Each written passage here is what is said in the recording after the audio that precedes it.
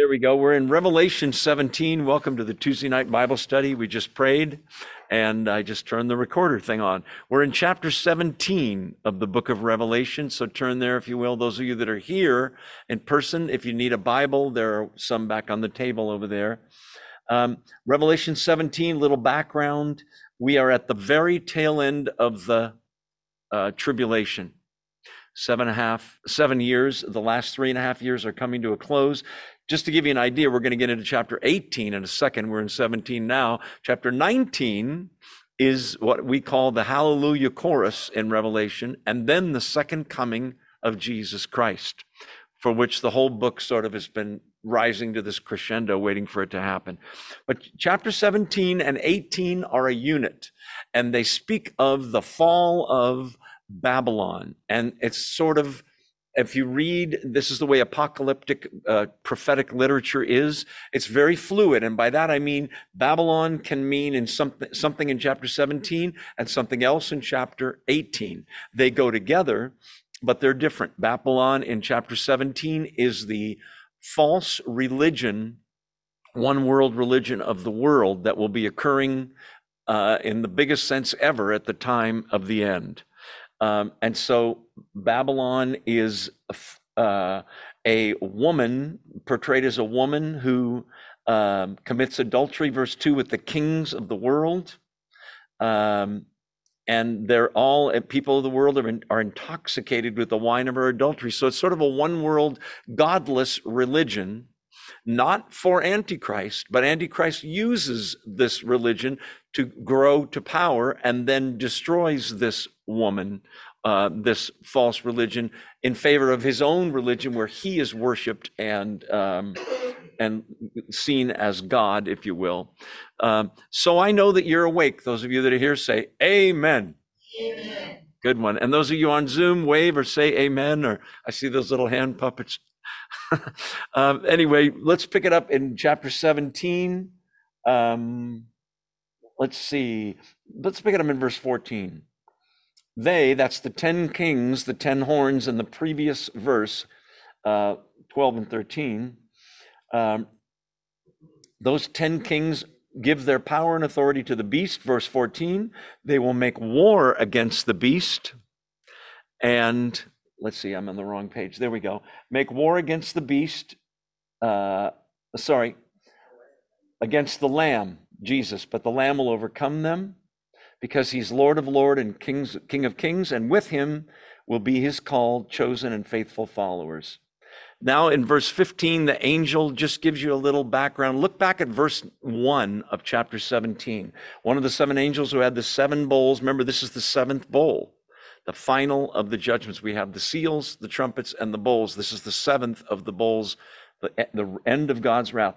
Notice it says, come and I will show you the punishment of the great harlot or great prostitute who sits on many waters. Do you see that? Sits on many waters. Now skip over to verse 15. We did all this last week, but skip over to verse 15. The waters that you saw, the angel said to me, where the prostitute sits are peoples, multitudes, nations, and languages. Symbolism. Sometimes they give you the sort of the play-by-play where you get to figure out what everything is. So she sits on many waters. That religion, that false religion, personified as a woman, it's not really a woman, is a worldwide anti-God, pagan type religion. Verse 16, the beast and the 10 horns you saw will hate the prostitute. But if you look back at verse 3, the woman is sitting on the scarlet beast covered with blasphemous names, 7 heads, 10 horns. The woman is riding the Antichrist for a time.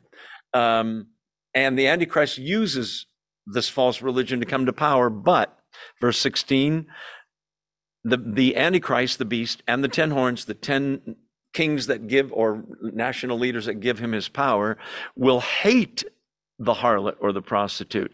They will bring her to ruin and leave her naked. They will eat her flesh and burn her with fire. Not literal, but it's just portraying total destruction. In other words, they're going to take her for all she's worth. They'll use, like a lot of politicians do, they use religion for their own aggrandizement and then cast it away. And that's what the Antichrist will do. He will probably say that all the gods or God that it pointed to is him and demand worship. So they take the wealth and they completely destroy that religion in favor of the one world religion becoming a religion that worships the beast, the Antichrist. Let's see, we already talked about that.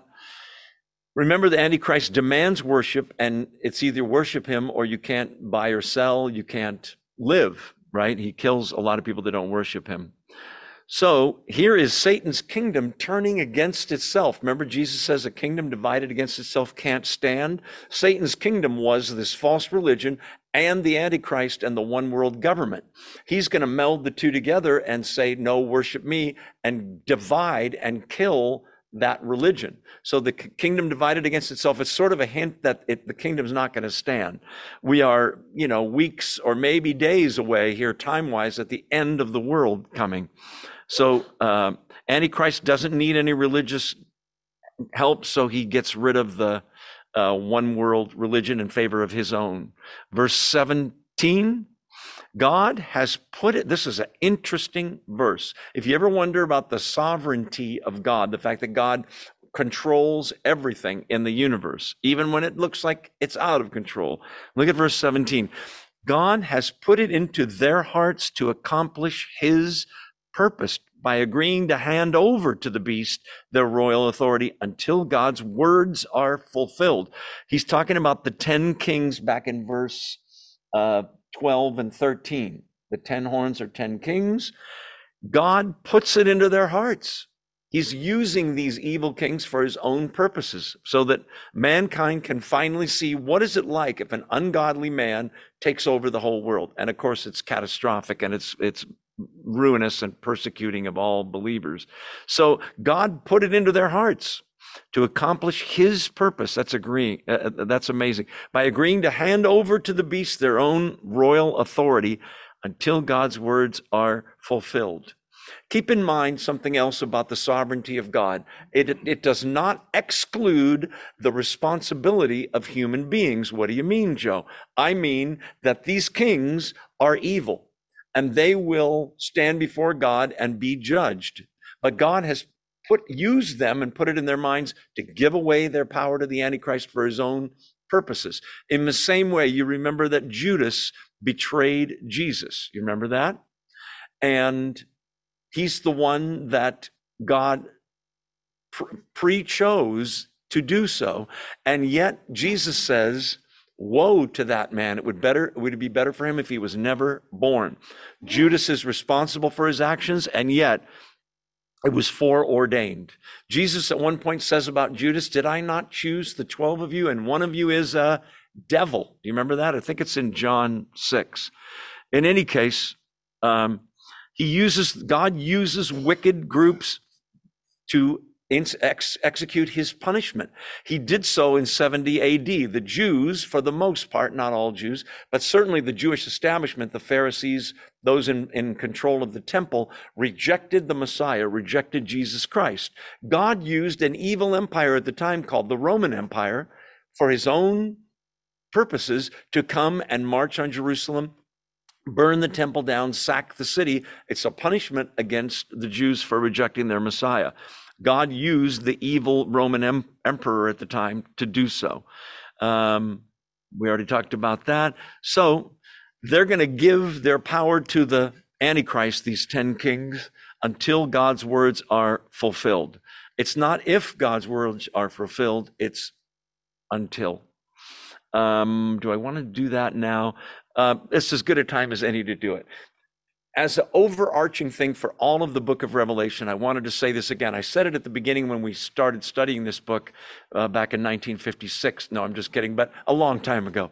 But anyway, I wanted to say it again. There are 4 main ways to interpret the book of Revelation, and they're pretty different. And some are completely symbolic.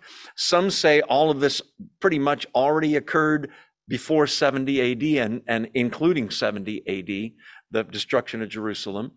And so the way that most scholars interpret Revelation, especially now, is what's called the futurist way. That's the way I'm interpreting it. Most scholars do so. What does that mean? It means that although some of these things happened in the past, almost everything we're reading about hasn't happened yet. There's never been a one world government where you had to have a mark on your hand or your forehead. There certainly has been persecution of Christians, but it's never been done before. The reason scholars do this, and the reason I take the same method of interpreting Revelation, is this. When you look at and we said this when we did chapter 1 in the introduction, when you look at the prophecies about Jesus Christ, this Messiah figure coming in the Old Testament, hundreds of years before Jesus shows up, there's a bunch of them. 330 he fulfilled just in his years on earth. Some are not fulfilled yet because he hasn't returned. My point is this, that the prophecies came true literally. Born in Bethlehem, born of a virgin. They will escape to Egypt, remember, to avoid the children being killed. The children being killed, that's one of them. Betrayed by a close friend for 30 pieces of silver. His hands and his feet will be pierced. He will rise from the dead. He'll be from Galilee. He'll be from Nazareth. This is all Old Testament Jewish scripture. Those things are not symbolic. Right? He was pierced for our iniquities or sins. He was. It's not, rabbis must have thought, what could that mean? What's symbolism? They came true literally. So as much as is possible, we take this book literally. No 7 heads and 10 horns and 7 heads. We don't take that literally because it's explained to us the 10 horns are 10 nations that give him his power. And horns in the Bible are always power and political power. So anyway, I just wanted to mention that. As there are other ways to interpret the book of Revelation. Let's keep rolling. Verse 18. The woman you saw is the great city that rules over the kings of the earth. I want you to notice that the word rules is present tense. That doesn't mean now present tense. It means when John's writing, he writes, the woman you saw, this is the harlot, the prostitute, the false religion, is the great city that rules currently over the kings of the earth. John writes in 95-ish AD, and the city that ruled over the kings of the earth was Rome. It was the Roman Empire. So somehow Rome will be involved in this woman and this false religion, which has led a lot of scholars to think that it has to do with the Catholic Church and the Vatican, which is located in, you guessed it, Rome. Who knows? Anyway, so the political, economic, and religious center of the world was Rome then. It's now not the political center of the world. But Catholicism is big, and it's the religious center for Catholicism right now. So the question as we read this chapter and get into the next chapter, because we're going to see another side of Babylon, not the religious side, we're about to see the political and especially the commerce or business or money side of Babylon in chapter 18. But before we go there, my question for each of you and I, and for me as well, is this. Does this city reign or influence me in my beliefs? Or am I a city of the better city, Jerusalem, a citizen of that city? Galatians 4 talks about that. Babylon was often used in early Christian writings, we said this last week, as a code word for Rome. So does this city influence me? And this influence, the pagan influence, believe me, is in the schools, it's on television, it's in movies, it's in popular music, it's in magazines, it's all over the place. Advertising and what have you. Okay, chapter 18. I got an introduction for you. This is talking about Babylon, the side of Babylon that is the commercial economic system. And so it's both a place and a system.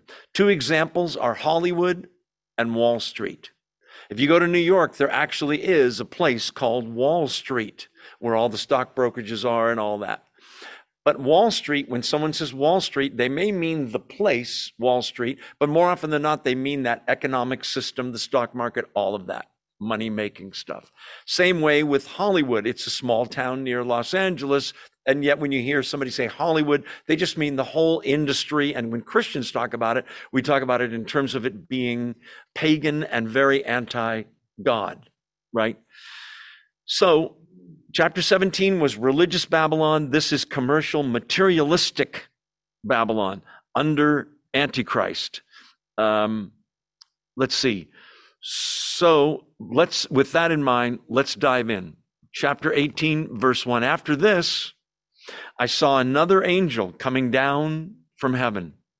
He had great authority, and the earth was illuminated by his splendor. A cursory reading of this verse has led a few scholars, not many, to say this has to be Jesus.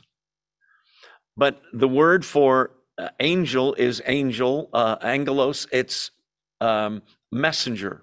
So Jesus is a messenger, could be. But the word another is the reason that it's not Jesus. It means another of the same kind.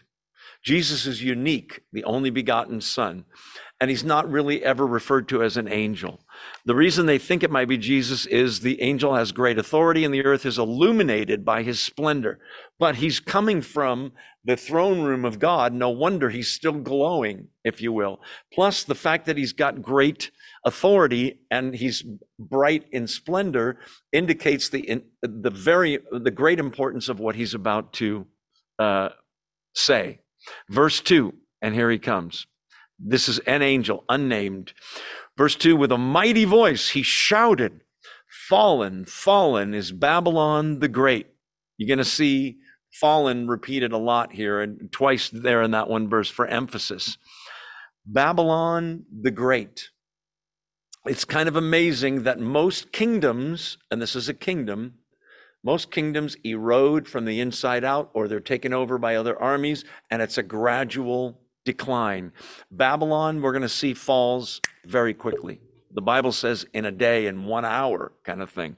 So we'll look at that in a second. So he shouts it out. Fallen is Babylon the Great. This is what's called proleptic, a proleptic statement. It's a fancy word. All it means is in Revelation, they do it over and over and over, where something is said in the past tense. Babylon is fallen. And you look and you go, well, it's not fallen yet. It's proleptic, meaning it looks forward to something that's definitely going to happen. So sure that it's going to happen is John that he writes it in the past tense. It's fallen. Because when God says something's going to happen, it happens. It's ironic that it's Babylon the Great. Great cities don't fall very easily. This city falls apart very, very, very quickly. Let's hear more about Babylon in verse 2. She, using female pronoun for Babylon, the city, has become a dwelling for demons and a haunt for every impure spirit, a haunt for every unclean bird, a haunt for every unclean and detestable animal. So this is, after it's fallen, this is now what's left. And it's all evil, as you can see. So I forgot to mention that. I'll mention it later. Well, actually, you know what? Let me do it now, because if I don't do it now, I'll forget probably. Chapter 18, verse 1. Notice that the angel's illuminated by the splendor, with great splendor. The earth is illuminated by his splendor. When the angel leaves God's presence, he's sort of glowing. Do you remember Moses in the Old Testament? Same thing happened. In the same way, we, although not visibly, when we spend time in his word, when we worship him, when we're in prayer, when we're in obedience, when we're studying the Bible, we, in a spiritual sense, can put that off to people in a good way, that we've been with the Lord kind of thing. Okay, proleptic verse 2, fallen is Babylon. So a habitation is a place where they live. The church is the bride of the Lamb and the habitation of God. God lives inside of us in the Holy Spirit. The opposite is true of this city.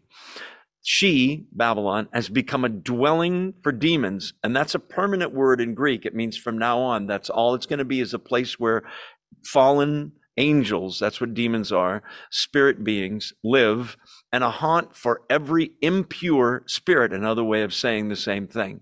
Demons are impure spirits. A haunt for every unclean bird. That goes back to the Old Testament, but it really goes back to Jesus talking about, do you remember the sowing of the seeds parable? Parable of the sower or of the seeds. In that parable, some of the seed falls along the wayside, and birds come and snatch it up. When Jesus explains that parable in Matthew, he says that the birds symbolize Satan and demons who snatch away the word of God. So that's why unclean birds are there, and a haunt for every unclean and detestable animal. The whole place is unclean, unclean, evil, impure. Another word for unclean. Verse 3, I'm just reading notes here. Yeah, it's demonic to the core, one commentator wrote. Let's see. For all the nations, verse 3, have drunk the maddening wine of her adulteries. The kings of the earth committed adultery with her, and the merchants of the earth grew rich from her excessive luxuries. This verse is sort of a summary of chapter 18, what really went on in this city, the commercial center. First of all, the nations were drunk with the maddening wine of her adulteries. Adulteries in Revelation is almost never sexual in meaning. It means adultery in terms of spiritually. When you worship anything except God, you're supposed to be married to God. You are committing adultery with some other thing that you worship. In this case, there's some demonic stuff going on, but you're going to see that the thing that they worshiped was money.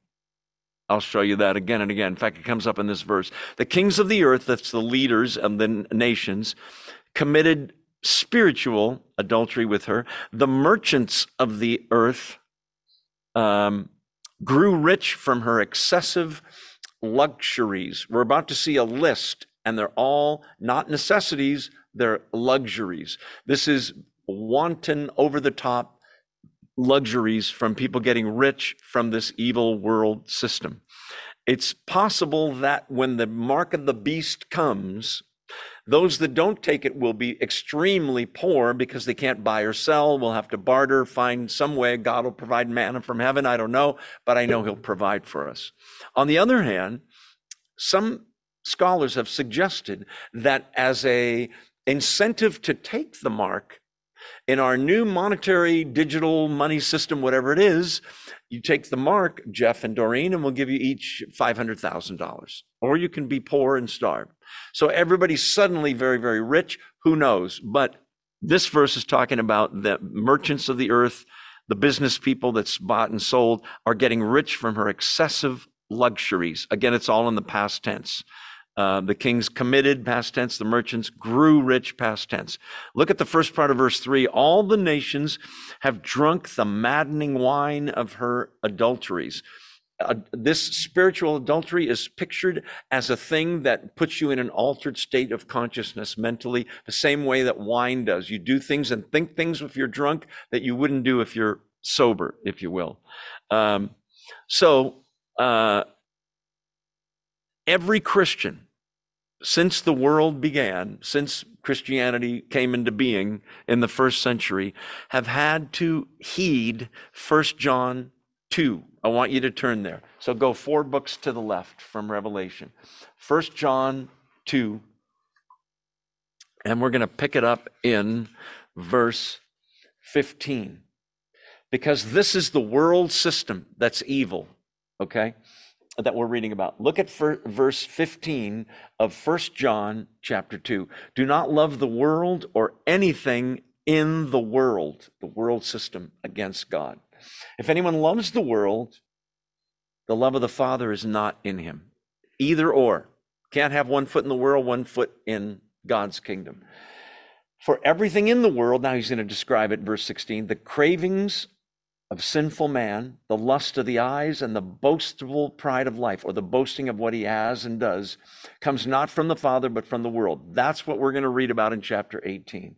The world and its desires pass away, but the man who does the will of God lives forever. So we have to live this life in the world and be not of the world, but live in it. The alternative that over the centuries some Christians have done is to form Christian communes. And we'll buy 900 acres in the mountains, put up fences and a big gate, and it'll just be us four and no more. Shut the door, as Steve said on Sunday. In other words, we'll just have our own little Christian community. We're not called to do that. Matthew 28:20 says, go into all the world and preach the gospel. We're supposed to be lights in a dark world. It would be nice to live in a Christian commune. I got news for you. You will. It's what heaven is. It's a Christian commune. There's nothing but Christians, Jesus, and God. That's it. No unclean thing will ever enter it. We'll read that in a couple chapters. Let's go back to chapter 18. Are you still awake? Say amen. Amen. Okay, you guys on Zoom, you doing okay? All right, let's keep rolling. I see the hands waving. So what he's saying here is that they grew rich. And so there's spiritual adultery and there's great wealth and the excessive luxuries. Hidden in this verse, in this chapter, it never comes out and says it, but I'm going to teach you tonight that I think that for Jesus to return, every other god has to be put down, dethroned. You say, well, we know it's Antichrist and Jesus is going to destroy the Antichrist when he comes at the second coming. Correct. But gods sometimes take other forms. And the god of this world, in a sense, besides Satan, as we see in this chapter, you'll see it again and again, is money. It's wealth. It's luxury. Let's keep going. Her excessive luxuries. Verse 4, then I heard another voice from heaven say, come out of her, my people, her being Babylon, the world system, so that you will not share in her sins, so that you will not receive any of her plagues, punishment. Come out of her, just like Lot with Sodom and Gomorrah. Do you remember? Come out. I'm going to destroy the place. Lot obeys. His wife comes with him, but his wife turns around. Do you remember? Looks back fondly at the city that she loved, all that sin in Sodom and Gomorrah, and she's killed on the spot. Come out of her. That's the challenge. We have to live in this world, but not be of it. My people, that's all believers. I'm still in verse 4. So that you won't share in her sins, won't receive any of her plagues, any of her judgment. 4, verse 5, this is an interesting verse, goes back to the Tower of Babel. For her sins are piled up to heaven, and God has remembered her crimes. The Tower of Babel goes back to Genesis, where sinful man, Nimrod, formed the city of Babel. His wife started this religion thing, pagan religion. We can do it. Humanism started there. Paganism started there. They build this Tower of Babel and they pile up bricks as a way of saying, we don't need God. We will make a tower all the way to heaven. Well, what he says here is their sins is what has piled up. It's an image of them getting so high up that finally they've reached heaven. Obviously, it's symbolism there. So her sins are piled up to heaven, and God has remembered her crimes. He never forgot them, but he waited patiently until the right time. It's now the time to punish those sins. The destiny of the material world is what we're reading about here, and it will all burn. The Bible says that there are 2 things that you see every day that will last eternally. And everything else, besides the 2 things I'm about to mention, it's all going to burn. It's not cars, it's not money. Those things are going to burn. What are the 2 things that last forever? People and the Word of God. Word of God lasts forever. You think we'll still have Bibles in heaven? Absolutely. And we'll look back and go, now I get it. The other thing is the people that are eternal. Now there's an asterisk next to that statement. because the Christians that you see every day are eternal, and you'll see them in heaven forever. The unbelievers that you see every day and know, unfortunately, are also eternal. And they will live somewhere outside of the presence of God, outer darkness, hell, weeping, gnashing of teeth. You won't see them once you're in heaven because no unclean thing can enter it. But they are eternal. The people are eternal. The word of God is eternal. If we think in those terms, you will make people and God's word the most important things after God himself. Okay. We're still reading. Okay, let's go back to 18 and verse. Let's see how we're doing on time. We're doing good. 18, God remembered her crimes. God is fair. He has to judge every sin, one way or the other. Either Christ paid on the cross for yours, or these people are going to pay for theirs. Verse 6, give back to her, that's Babylon, the world system, as she has given. He's about to explain all this. Pay her back double for what she has done. Pour her a double portion from her own cup. Give her as much torment and grief as the glory and luxury she gave herself. In her heart, she boasts. Look at the pride here.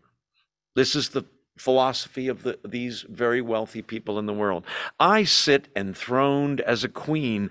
I am not a widow. I will never mourn. So this is absolute arrogance and pride. Number one, go back to verse 6.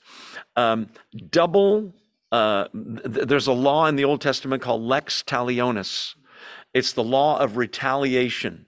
You say, oh, good, can I get even? No. Vengeance is mine, saith the Lord, I will repay. We never take vengeance or try to get revenge with any other human being. Romans 12 talks about that. But instead, we leave it to God, who can pay people back much better. In the law of retaliation, there was required when there was theft, that if you stole 10 sheep from John Cunningham there, you would have to pay him back 20, double. So it's a way of saying pay her in full for the way she's treated herself and treated others. We'll get into that in a second. So notice that their arrogance, that they claim that they will avoid suffering. Nobody's going to die. They're going to live forever. She won't be a widow. And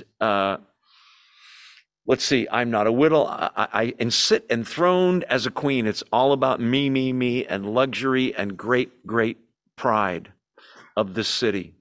So she's glorified herself as a queen, avoidance of suffering, avoidance of death, no sorrow. So God has to pay them back, and he will. This is good news for you and I. You'll see that in a second. Give her, verse 7, as much torment and grief as the glory and luxury she gave herself. As high up as she thought it was, give her that much punishment going down. In her heart she boasts, I sit enthroned as a queen. I'm not a widow. I will never mourn. Great pride. Verse 8, therefore, here it comes. Over a period of 400 years, no. In one day, her plagues will overtake her. Death, mourning, and famine. She will be consumed by fire, for mighty is the Lord God who judges her. So it's very, very sudden that this comes. We said that the 7 bowls can come in as short amount of time. Some scholars say as one day. Some say it's a week, several days, but it's not a big long time like the first 3.5 years. In one day, very suddenly, her plagues overtake her. Death, mourning, and famine. Consumed by fire. Remember, I told you everything's going to burn. Mighty is the Lord God who judges her, because he is more powerful. Who is great? Babylon? No, God. That's what that verse is saying. There's no comparison. Verse 9. I'm just reading notes here. Yeah. The sins, verse 7, that it's mentioned there. The pride and what have you. Her sins are all of those things: pride, worship of pleasure, luxury. In I think it was the 70s, but it might have been the 80s. If you're too young to remember this, tune me out. But do you remember a show called, TV show, Lifestyles of the Rich and Famous? With Robin Leach, remember the British guy that talked really loud? And they would just show all this. Look at this 28 million square foot house, all this crazy stuff. It was a worshiping of wealth and, ridiculous over the top luxury. Robin Leach, I think he's dead now, but if he wasn't, he'd have a show in Babylon. In any case, very sudden, the burning comes up. That's the fallacy, folks, of the world system. It looked so solid, and in a second, it's all gone. God's eternal security is the thing that's solid. Life can end suddenly. Anything you can lose, money, power, fame, good looks, possessions, anything you can lose, there's no security in those things. The fact that you can't lose your salvation once you're truly saved means that's where the true security lies. The Bible promises eternal happiness. This is momentary happiness here. Blessedness, life through faith in Jesus Christ. That's it.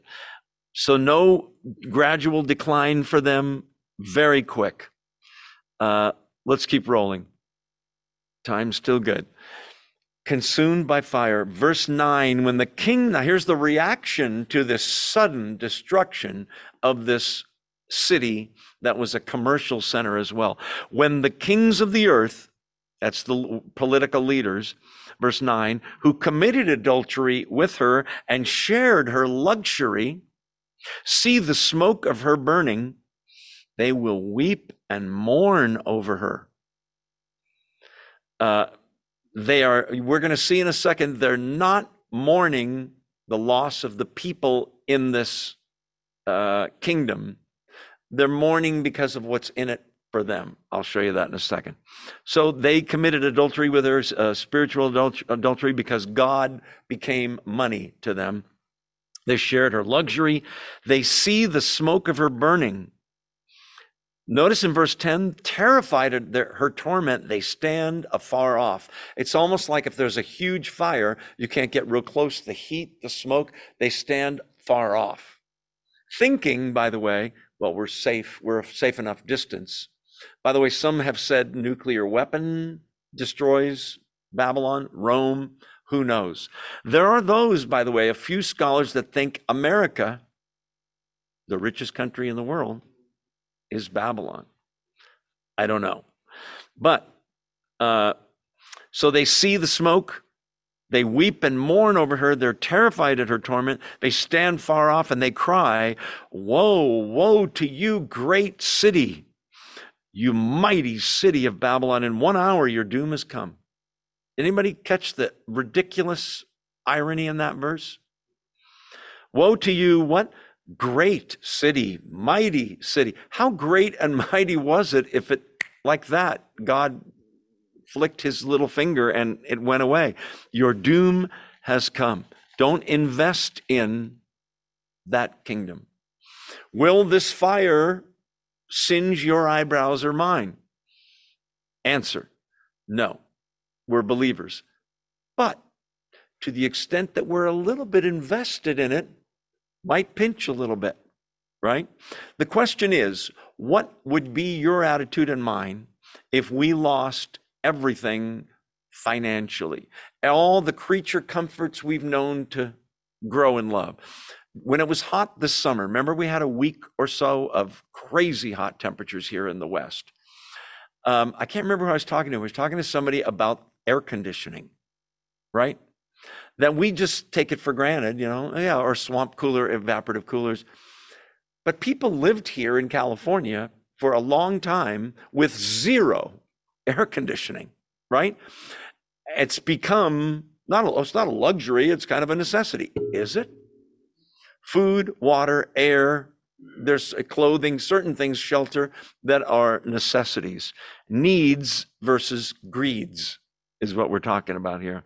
So woe to you, great city, mighty city. It's not that great, it's not that mighty. It's very ironic. In 1 hour, doom showed up. Let's keep rolling. The merchants, verse 11, of the earth will weep and mourn over her. Why? Because they feel bad for the people that died? No, because no one buys their cargoes anymore. See, it's all about money. It's all about profit. It's all about the bottom line. Now that what follows here, starting in verse 12, is a really, really long list. And you may ask, why did he need to put all this stuff in there? And to that, I'm not sure, but all these things are not necessities, they're luxuries. That's the first thing. These people were all in. Remember in poker, you ever hear somebody say, I'm all in? They were all in for this system. No wonder their losses are so great. So we'll look at this list in a second. There are 29 items in the list, 7 different categories. The categories are precious metals and gems, clothing, furnishings, spices. Believe it or not, that was a luxury back in the day. Food, animals and implements, and even, this is the weird one, people. I'll show you why that's in there as well. Let's look at the list. Verse 12. No one buys their cargoes anymore, verse 11. Verse 12. Cargoes of gold, silver, precious stones and pearls, fine linen. We're not just talking clothing here. Purple, that was the color worn by kings and the very wealthy. Silk and scarlet cloth. Every sort of citron wood and articles of every kind made of ivory, costly wood, bronze, iron, and marble. Now we're talking about furnishings, aren't we? In an opulent type of palace. Verse 13, cargoes of cinnamon and spice, of incense, myrrh, and frankincense, of wine and olive oil. These things are luxuries in that day. Of fine flour and wheat, cattle and sheep, horses and carriages. Did you see the last one there? Human beings sold as slaves. You say, wait, is that a luxury? If you're that wealthy and you can afford to have slaves, it's a luxury. This is human trafficking, we call it now. It's been going on forever, right? Very, very sad. Now, the Roman Empire, 1/3 of the population of the Roman Empire were slaves. Listen to this number, 60 million slaves in the Roman Empire. Roman citizens often did not work. They had slaves to do all that stuff. They might work to sell things and make money. They had slaves for everything. It wasn't uncommon in Rome for 10,000 commentaries that I read said 10,000 human beings to be auctioned off in a day. So human beings are being sold as chattel or as property. You think, boy, that's terrible. I got news for you. Going on right now in our world. Some of you that go to this church know Vic Lacey. He's worked for years dealing with people that human trafficking, and they traffic children from other countries as slaves and what have you. Much of what gets made in China is made by slaves. Children being held as slaves. Nepal is a headquarters for all kinds of human trafficking of children for slavery, sometimes for sexual stuff as well. What a sad thing. Now you see how love of money and luxury can pervert someone's mind to the point that they think, oh, it's not a human being, it's property of mine. Yeah. In America, we had a problem with slavery, didn't we? And it was, to a great extent, Christians who stopped slavery in America. In England, same thing. Some of you know the story about the song Amazing Grace, right? Look that one up. In any case, people, that's the last category. That's just an amazing thing to me. Slave labor and what have you. Remember that at this time, the Antichrist's kingdom, you can't buy or sell without the mark. So in a sense, everybody's got the mark of ownership. In a way, they're all slaves to him, aren't they? And You also are a slave to worship him. That's demanded of him as well. Let's take our 2-minute break right now and stretch our aging bodies. I'm going to turn my screen off. I'll be back in 2 minutes. Don't go away. Those of you that are here, make sure you say hello to someone you don't know. I'll be back in 2 minutes. Don't go away. All right, we are back in chapter 18 of the book of Revelation. And all this luxury world is just completely coming apart in a moment's time. Look at verse 14. They will say, that's the merchants, that's the kings of the earth who are mourning, oh no, Babylon, the thing we invested our whole lives in, the world system, is burning up.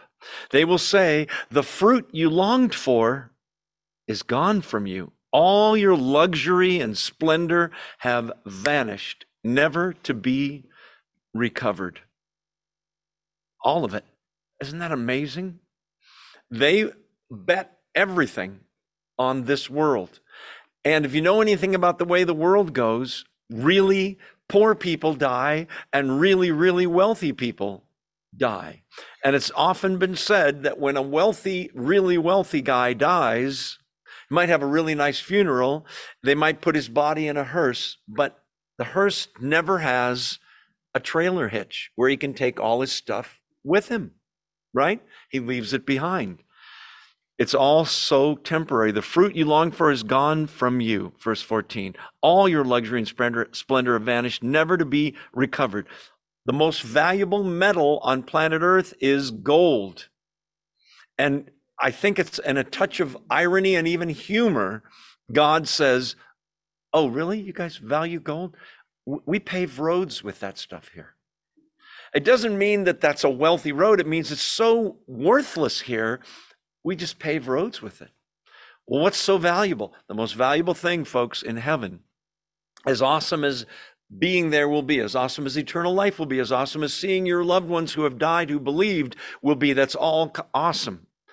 But God being with us face to face the way Adam and Eve was, that's going to be the thing in heaven. Okay. It's all that luxury's vanished, verse 14, never to be recovered. There'll be no need for it in heaven, right? The merchants, verse 15, who sold these things and gained their wealth from her will stand far off, terrified at her torment. It's, again, stand far off. That's twice, right? They think, well, at least I'm safe over here. I got news for these guys. They're all going to be judged as well, right? They're sinners. They were all in for this worldly system of money and what have you. They will weep and mourn, the end of that verse says, and verse 16, and cry out, woe, woe to you, great city, again with the woe, right? Dressed in fine linen, purple and scarlet, glittering with gold, precious stones and pearls. In 1 hour, verse 17, such great wealth has been brought to ruin. This goes back to Jesus in the Gospels talking about building your house on rock, and he calls himself the rock, do you remember? As opposed to building your life on sand. These people built their life on sand. It looked so solid, Wall Street and all the opulent luxury, and it's all gone in a second, and they have nothing to show for it. Let's see. In 1 hour, all such great wealth has been brought to ruin. They can't believe it. Every sea captain and all who travel by ship, the sailors and all who are in there living from the sea will stand far off. Now we're going through a sort of inventory of everybody. These are people that live or work on the ocean, whether they're captains of ships or those that are the passengers, travel by ship, the sailors, whether in the army or whatever, or working on those ships, and all who earn their living from the sea, which could be fishermen and what have you. They will exclaim, they will stand far off, When they see, verse 18, the smoke of her burning, they will exclaim, was there ever a city like this city? Everything was about Babylon. And they're just saying, boy, there never was a city like that. So I'm thinking of the most opulent city, and Las Vegas comes to mind, maybe New York, although New York's kind of in the lately. I don't know, Los Angeles. There's some cities in the Middle East that are spending crazy money with the tallest skyscrapers and what have you. As I said earlier, it's all going to burn. It's all going to come to nothing. Was there ever a city like this great city? Ironically, a couple chapters over, after Jesus has been here and the millennium is up, the new Jerusalem descends from heaven, the most beautiful city. We'll get there. And it's interesting because it's 1,500 miles wide, 1,500 miles long, and strangely, 1,500 miles high. It's a cube. Strange, right? The height is the one that gets me. 1,500 miles, by the way, roughly would be San Diego to Austin, Texas, Dallas, maybe 1,500, half the way across the U.S., all the way up to Chicago, all the way over to Seattle and down again. Just to give you like, how big is the city, the New Jerusalem? It's awesome, but it's 1,500 miles tall as well, which, by the way, I don't know about this, but there's people that say it's that tall because you can fly. I don't know. Superman, you know. Why make it so tall? I don't know. Anyway, in any case, I don't know if we can fly or not, but I'm looking forward to flying if we can. Let's go back to verse 18. Was there ever a city like this city? And the answer is no. But the New Jerusalem will shame it with glory, true glory, eternal glory. Verse 19, they will throw dust on their heads, and with weeping and mourning cry out, woe, woe to you, great city. That's the third time for the woes, where all who had ships on the sea became rich through her wealth. In 1 hour, she's been brought to ruin. You say, boy, they're really milking this thing, aren't they? God wants you to know that the world system, those that are in it, will be so shocked. How many remember that? Not remember because you're old enough, because none of you are probably. 1929 was the start of the Depression, right? And there are stories, speaking of Wall Street, of people in New York City, stockbrokers who lost everything, that jumped out of windows and splat on the ground like, I lost it all. Again, if you can lose it, or if someone can steal it, it has really no value. If it can burn, none of those things are true about your salvation. Your relationship with Jesus Christ is eternal. That's why it's more valuable. So, okay, so what is this? What's going on here in verse 19? They will throw dust on their heads. This is a symbol of grief in the Old Testament. Sackcloth and ashes was another one. Sackcloth was a very rough, like burlap clothing, to feel very uncomfortable and rough. When you were mourning, you would put on sackcloth and you would cover your head in ashes just to look like, that's how much I'm grieving. Look. The other thing was to throw dirt on your head, almost like I'm burying myself already. Old Testament way of saying great grief kind of thing. The throwing dust on the head happens when the city of Tyre, Tyre. How many have heard of Tyre? Tyre and Sidon? Okay. Tyre was a major city, port city, unbelievably wealthy. This is Old Testament, Ezekiel 26. And there's a prophecy in the Bible about Tyre, okay, where God says they will destroy, quote, they will destroy the walls of Tyre and pull down her towers. I will scrape away her rubble and make her, listen, a bare rock. Out in the sea, she will become a place to spread fish nets, for I have spoken, declares the sovereign Lord. She will become plunder for the nations. Okay, so you say, so what does this have to do with anything? Okay, Tyre was a major, rich seaport, big buildings, lots of people. Think of New York City, okay, like that. major port on the East Coast. Yes, I know Washington, D.C., Miami, there's other ports. New York City is it on the East Coast. That would be like predicting New York City is going to be so scraped clean that the only thing you can do there is stretch out fishing nets. So people read that prophecy for a long time and went, that's ridiculous. But you notice it says, I have spoken, declares the sovereign Lord. What's your point, Joe? Just this. There's a guy that comes along a couple hundred years before Jesus shows up called Alexander the Great, right? You've heard of him, right? And he has an unbelievably strong, fast army. They take over the world in record time in their day. And yet that kingdom came and went. Okay, what's your point? They come to Tyre. Now, Tyre was that great port city, but there was an island out off the coast. How many know the story already of Tyre? No? A few people. There was an island out there. Most of the people were on the mainland there, like New York, okay? But there's an island out there. So the people get wind of the fact that Alexander the Great is coming with his armies.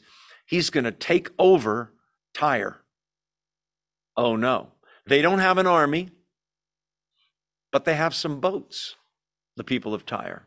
So they get in the boats, put what they can in the boats, food and what have you, and their wealth and gold and silver, and they sail out in these boats, rowing out whatever, and they go out to the island. And Alexander the Great shows up, and the island is only a half a mile away from the shore. But Alexander the Great, as great as he is, has a great army, but he doesn't have a navy. Can't bring ships with you on the land. He's got no ships, okay? Also, very, very common in those days, nobody knows how to swim. Very, very few. So the people a half a mile away are out. He comes to the city, takes what he can. There's still some people there, but pretty much everybody is a half a mile away on the island going like this to Alexander the Great. Alexander the Great doesn't read the Bible, but he's got such a big ego. He's so infuriated. He instructs his men, because his men say, well, we've taken Tyre, let's move on. And he says, no, we're staying right here. What I want you to do is take every single building apart, one brick at a time, and push the debris into the ocean. We're going to build a bridge, a causeway, okay? They build a bridge half a mile long, 200 feet wide, okay? Slowly taking down all the buildings. People are still out there, but they see, oh no, what are they doing? They build a causeway half a mile out there. They scraped Tyre clean. Lucky guess for God? No, he knew. Tyre's getting judged, but he's using Alexander the Great to do it. They march out there because he does have an army, and now that they built the causeway, they march out there. There's nowhere for everybody to go, and he kills them and takes over the island as well. The causeway is still there to this day. And today, if you go out to the island, guess what happens there? They spread fish nets. That's it. Tyre, it will never be inhabited again, Ezekiel says. And it's been a desolate ruin ever since. Pretty amazing. So in any case, the point of all this, before we move on, is that there are really, cosmically, universally speaking, only two kingdoms. Well, no, there's China, there's Russia, the United States, Rome, Greece, Medo, Persia. No, there's only two. The kingdom of this world and God's kingdom. Where are you and I investing, listen, the three things we have? What are those? Time, talent, treasure, right? Time. I don't know how much time I have left, but I'm trying to invest my time in the kingdom of God.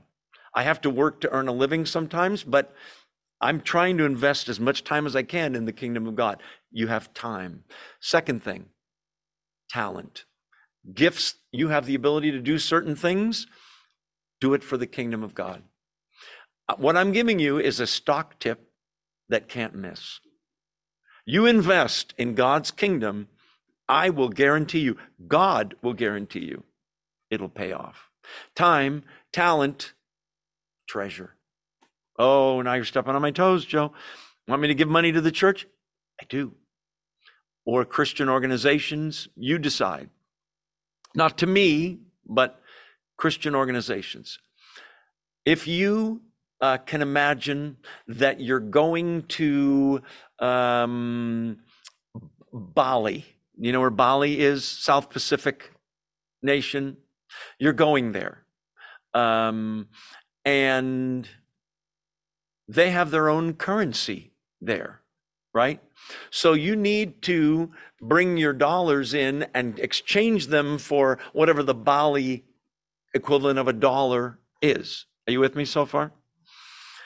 In a way, you are doing that when you are investing your and I am time, talent, and treasure in the kingdom of God. You are investing in the currency of heaven. You mean there's money in heaven? No, I don't. I mean, it's a whole different thing there, right? What does Jesus say? Don't store up for yourself treasures. Remember that whole thing where moth and rust can corrode or thieves can break in and steal. Do you remember this? But store up for yourself treasures in, he's giving you a stock tip. Write this down. When E.F. Hutton talks, people listen. Did you ever see that commercial? What was the other one? We make funny the old-fashioned way. We earn it. That was Smith Barney. Do you remember those commercials? He's giving you a stock tip for eternity. But store up for yourselves treasure in heaven, where you can't lose it. Thieves don't break in and steal in heaven. Moths and rust and that kind of stuff, it's not going to burn up there. It's the ultimate investment. You're welcome. Yeah, the ultimate investment. Okay, we did the tire thing. How are we doing, you and I, living in this world but not being of it? It's hard. I like to call our generation the most, in all of human history, I think this is true, the most distracted generation. We are distracted, aren't we? Just a second, I have to check my phone. We're distracted, aren't we? We're distracted with the TV, with the phone, with the radio, with movies, with magazines, with people. Oh, somebody's calling and somebody texted me. We're distracted. Sometimes you got to go in a room, turn your phone off, or leave your phone in the other room and just spend time with God in His Word. That's what we're doing now. Most of you are on your phones checking email. Okay, I'm just kidding. Back to the text. Are you still with me? Say amen. Amen. Okay, good. Zoom, you doing good? I see you, Ken. And okay, let's move on. Was there ever a city like the great city? Verse 18. 19, they're throwing dust on their heads. The ships became rich through her wealth. You see all the rich and wealth stuff that happens in this chapter? In 1 hour brought to ruin. Now here's a weird verse. I don't want you to misunderstand verse 20. Rejoice over her, you heavens. He doesn't mean heavens like the heavens, stars, moon, or heaven. He means you that dwell in heaven, believers. This is a command or a suggestion, at least, for believers to rejoice. You say, oh, wait, over the burning of all this stuff and people being judged and people dying. And listen, on the one hand, we are to always grieve when the unbeliever is going to be judged or dies as an unbeliever. I don't know if you've been to a funeral for an unbeliever. It's so different for a funeral for a believer. A believer, you can say so many great things, not just about the person, but about where they're going, that the gospel is their sure future, right? It's all glorious. That death is a graduation. Some of you attended John Lehman's funeral here. Wonderful man, got cancer, and just It was a tough thing for him. And he got weaker and weaker, and his voice quieter and quieter. And then he passed. And that second that he passed, he became glorious. It was an absolute graduation. It was the best day of his life, I can guarantee you. If you could talk to him right now, he would say, there's no question. My death was the greatest day of my life. Nobody else can say that. These people sure can't. They're mourning and crying over the loss of all that money. Okay, so what is this rejoice over her? We ought to have compassion for the unsaved. And on the one hand, grieve that they don't believe and that their future is not good. It's in hell forever, judged by God. But let's read the verse now. Verse 20. Rejoice over her, you heavens. Rejoice, you people of God. Rejoice, apostles and prophets. Do you get the feeling he wants us to rejoice? Do you feel conflicted like I do reading this verse? On the one hand, I'm sad for these people. For God has judged her with the judgment she imposed, Babylon did, on believers, on you. In other words, God, who is 1,000% perfect, can't make an unfair judgment. It's impossible for him. Just like he can't lie. Did you ever know that? People say there's nothing God can't do. I always say, no, there's a lot of things he can't. He can't lie, can't sin, can't deny himself, can't go against his nature. He has to judge all sin, and he judges righteously. And what they did to believers, he's doing to them. Some of them burned believers at the stake. That happened. Nero did it. Others have done it. They killed believers. They abused believers. They persecuted believers. And as a result, rejoice because God had to judge her and judged her in a righteous and fair way. I'm fond of saying, this is a weird thing to say though, that no one in hell will ever be able to say about their judgment and why they're in hell. None of them will be able to say, well, that wasn't fair. Will they? They'll know it was totally fair. Totally fair. They sinned, they paid for their sins. You say, well, I sinned too. Amen. Me too. God, Christ on the cross paid for your sins. It's an amazing thing. The most loving thing ever done in the history of the world. Let me look at my notes before we move on. We already talked about that. Living in this world and not being a part of it is a challenge for all believers. It's one of the reasons going to church, yes, going physically, is important. Because it's more than just being in a building. There's the fellowship of getting to know other people, being accountable to other people, having other people that you know well enough to be your confessor and say, you know what, could you pray for me? I'm struggling in this area. Or can you pray for me? I'm hurting from this, or whatever it may be. We are supposed to be a community, Christians. You can't do that staying home all the time. The Lord's Prayer, all the pronouns are plural. My Father, no, our Father. Did you ever notice this? Who art in heaven, hallowed be thy name. Give us this day our daily bread. Forgive us. We're supposed to be a community. There's something about people being together, worshiping together, praying together that is more powerful than somebody praying by themselves. I'm not saying you can't pray by yourself. Of course you can. God's with you. He hears thoughts, whispers, anything. But there's something about the corporate prayer and worship of people that is much more powerful than being alone. And so go to church. Okay. No, we didn't get there yet. Okay. I'm going back to verse 20. You say, but wait, didn't the believers have to give up a lot? Yes, temporarily, right?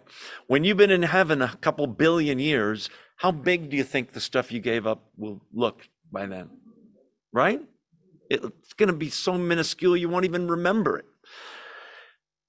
I have a friend who was more going through a really rough time. And he's been saying to me, and boy, it's really been hitting home for me. I'm hurting. I'm sad, different things, but I have Christ. And so I keep saying, is Jesus enough? Of course, the answer is yes, but it's all about what you focus on, isn't it? Jesus Christ, I mean, let's go back to, he calls himself the great, I'm the good shepherd. You remember in John 10? That goes back to Psalm 23, the first line of which is, the Lord is my shepherd, I shall not want. What do you mean want? Some translations, look up Psalm 23 in the Living Bible or in some of the more literal translations, it says, I shall lack nothing.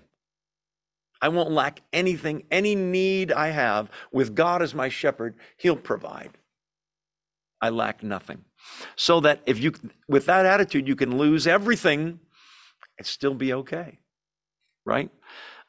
Pretty amazing thing. The reason famous people are so messed up is because they thought, if I can just be famous, I'll have it. And then they get famous and wealthy and powerful, and they still feel empty, right? Pretty amazing thing. Okay, so we are to rejoice that God is righteous and that he judged righteously. Romans 12, as I said, talks about never taking revenge ourselves. We leave it to God. The God of this world needs to be defeated, because guess who's coming in chapter 19? The true God of this world, right? Not Satan, Jesus Christ. God vindicated his people here. Go back to, I think it's chapter 6. I sure hope I'm right. Go back to Revelation 6 for a second with me. I don't think it's 7. Go back to Revelation 6. Yeah, and go to verse 9. Revelation 6, verse 9. When he opened the fifth seal, I saw under the altar the souls of those who had been slain, killed, murdered because of the word of God and the testimony they had maintained. Got the picture? These are Christians who would not worship the beast, the Antichrist, and were killed because of it. They called out in a loud voice, verse 10, how long, sovereign Lord, holy and true, until you judge the inhabitants of the earth and avenge our blood? That's way back in chapter 6. The answer is, verse 11, then each of them was given a white robe, and they were told to wait a little longer until the number of their fellow servants and brothers who were to be killed as they had been was completed. It's not that God is has anger that just flares up and he kind of goes off on people. He's very patient. But what we're reading in chapter 18 is when the patience of God is done and it's time to judge. It is the right thing to do, to avenge. And only he can do it because he's righteous. Okay, go back to chapter 18. Still awake? Say amen. Amen. Okay, good. You guys, I see you. All right. Amen. Thumbs up. Okay, verse 20 we already did. God has judged her with the judgment he imposed on you. She imposed on you. Verse 21. Then a mighty angel picked up a boulder the size of a large millstone and threw it into the sea and said, with such violence, the great city of Babylon will be thrown down, listen to this, never to be found again. Well, maybe they'll rebuild. And 9/11, look at, did you see 9/11, New York City, Washington, D.C.? We rebuilt, not Babylon, not the world empire. It has to be cleared away because the Messiah is coming back to reign. So he picks up a boulder the size of a large millstone. You say, what's a millstone? Millstones were about 4 to 5 feet in diameter, at least a foot or two thick. They weighed as much as thousands of pounds. They were used to grind flour using a donkey or other animals. The point is, just as a punctuation mark, almost like an exclamation point, the angel picks up the boulder, that much weight. Do you see the power of one angel? Kind of a, wow, weightlifting lesson here. And he throws it in the sea, and he says, with such violence, the great city of Babylon will be thrown down, never to be found again. The picture is of that millstone being picked up. You're watching at the edge of the ocean, and it makes a huge splash and sinks, and it doesn't float, does it? You'll never see it again. It's at the bottom of the ocean. That's what he's saying, with that kind of violence. Okay. Verse 22. The music of harpists and musicians, pipers and trumpeters will never be heard in you again. Wait, is there music in heaven? Absolutely. Awesome. You're going to see it in the beginning of chapter 19. But the music of harpists and musicians, in context, this is in Babylon, okay? Pipers and trumpeters will never be heard in you again. Music is generally a very happy thing. Celebration, parties, weddings, never again. No more music. Sad for me, for these people as a musician. No worker of any trade will ever be found in you again. Plumbers, carpenters, electricians, roofers, craftsmen, people that make jewelry and furniture, none of that. He's saying what was hustle and bustle is going to suddenly be silent. Pretty amazing. This is going to be contrasted with the beginning of chapter 19, which is anything but silent. It's loud.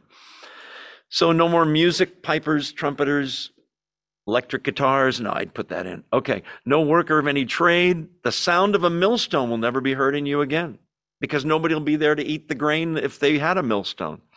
The light of a lamp, verse 23, will never shine in you again. Total darkness. The voice of bridegroom and bride will never be heard in you again. Your merchants were the world's important people. By your sorcery, NIV has magic spell. It's the Greek word pharmakia we read earlier. Pharmakia, pharmacy, pharmaceutical, drugs, incantations, occultic stuff, spells, all those dark arts. By your magic spell, all the nations were led astray. The light of a lamp will never shine in you again. Darkness, verse 23. This is interesting. The voice of the bridegroom and the bride will never be heard in you again. No more weddings, happy occasion. Some scholars see in that verse Christ and the church, because chapter 19 is all about the bride, Jesus. The bride, the church, and the bridegroom, more about the bridegroom, Jesus Christ. If that's what he's saying here, then the voice of Jesus and Christians will never be heard in you again. They've all come out. There's been destruction there. Either way, it's absolutely sad. Your merchants were the most important, the powerful, the movers, the shakers, the wealthy ones, power brokers. But that last phrase, by your magic spell, do you see it? The nations were led astray. That it was sort of a spell. Again, pharmakia is the word for sorcery. It can include drugs. They were under a spell, so to speak. They seduced others using magic spells, pharmakia, drugs, potions, the occult, poisoning, witchcraft, demonic arts. They killed God's people. Those who attack believers attack God. You say, how did you get that? Acts 9:4, do you remember? Saul of Tarsus, who is a religious, almost fanatic Jewish Pharisee who hates Jesus, hates Christianity, hates Christians. He sees it as Jim Jones, a cult, okay? A cult. And he's trying to wipe out Christianity, thinking, I'm doing this for you, God. You remember? He's on the road to Damascus, and God knocks him down. Christ does. Who's Saul persecuting? Christians. What does Christ say to him? Saul, Saul, why are you persecuting me? Isn't that interesting? Those people that were in the evil world system that were killing believers, persecuting believers, they were actually trying to kill God. God takes it personally, just as you do if somebody's trying to harm your kids. Why are you persecuting me? That's Acts 9:4. They killed God's people. So it was absolutely evil. God let human government come to a head in a way it's never has before. A worldwide kingdom, very evil, to show people that's where humanism, that's where a world apart from God leads. It doesn't get better. The age of Aquarius, no. The world is going to go downhill until Christ returns. And then everything will be absolutely awesome. Let's see. Do we need to go there? Yeah. Merchants, people. Okay, verse 24, and then we'll quit. In her, that's Babylon, the world system, the city, was found the blood of prophets and of God's holy people, of all who have been slaughtered on the earth. That's the ultimate reason that God has to punish them. Yes, the sin alone would have done it, all the other stuff, but the fact that they killed and persecuted his children, he has to punish it. So these great men, let's see, back in verse 23, your merchants were the world's important people. You say, yes, God, give it to these people. But do you know that in the book of James, turn there real fast. I'll try to do this quickly. If you can't find it, that's okay. Take a left from Revelation, go about 7 or 8 books. If you find Hebrews, you went too far. Just James is right after Hebrews. Go to verse 2. I want to show you where this can creep into the church. What's that? Important people, the great people. James 2, my brothers, as believers in our Lord Jesus Christ, don't show favoritism. Suppose a man comes into your meeting, comes into church, wearing a gold ring and fine clothes, and a poor man in shabby clothes also comes in. If you show special attention to the man wearing fine clothes and say, here's a good seat for you, but say to the poor man, you stand there or sit on the floor by my feet, have you not discriminated against yourself and become judges with evil thoughts? And then verse 5, listen, my brothers, has not God chosen those who are poor in the eyes of the world to be rich in faith and to inherit the kingdom? But you've insulted the poor. Isn't it the rich who are exploiting you? Verse 6. The point is, this kind of stuff can creep into a church where they make a big deal out of somebody that's wealthy or powerful. He's a congressman. Oh, sit in the front row here, Congressman so-and-so, Miss Pelosi or whoever. Anyway, she's not up for re-election, so we can talk about her. The point is, it can creep into the church. Churches love people that are big donors and they do special favors for them, and that's not good. All are equal at the foot of the cross. Let's close with prayer. We'll wrap up this chapter with a few thoughts next week, but then we're going to dive into chapter 19 and the second coming of Jesus Christ. If it's raining, if it's snowing, if it's a hurricane, you should still show up. Let's pray. Let's pray. Thank you, Father, for this time we could spend in your word, God. Wow. The world system that looks so indestructible falls so quickly, Father. And so make us aware of where we're investing our time, our talent, our treasure. Is it for your kingdom, the best investment we can make for the future, forever? We seek your glory, God. We don't do it to get the aggrandizement ourselves. We seek your glory and the glory of your Son, Jesus. Bless these truths to our hearts and minds. Thank you for them, God, and we can't wait for your second coming, Lord Jesus. Whenever that is, we can't wait.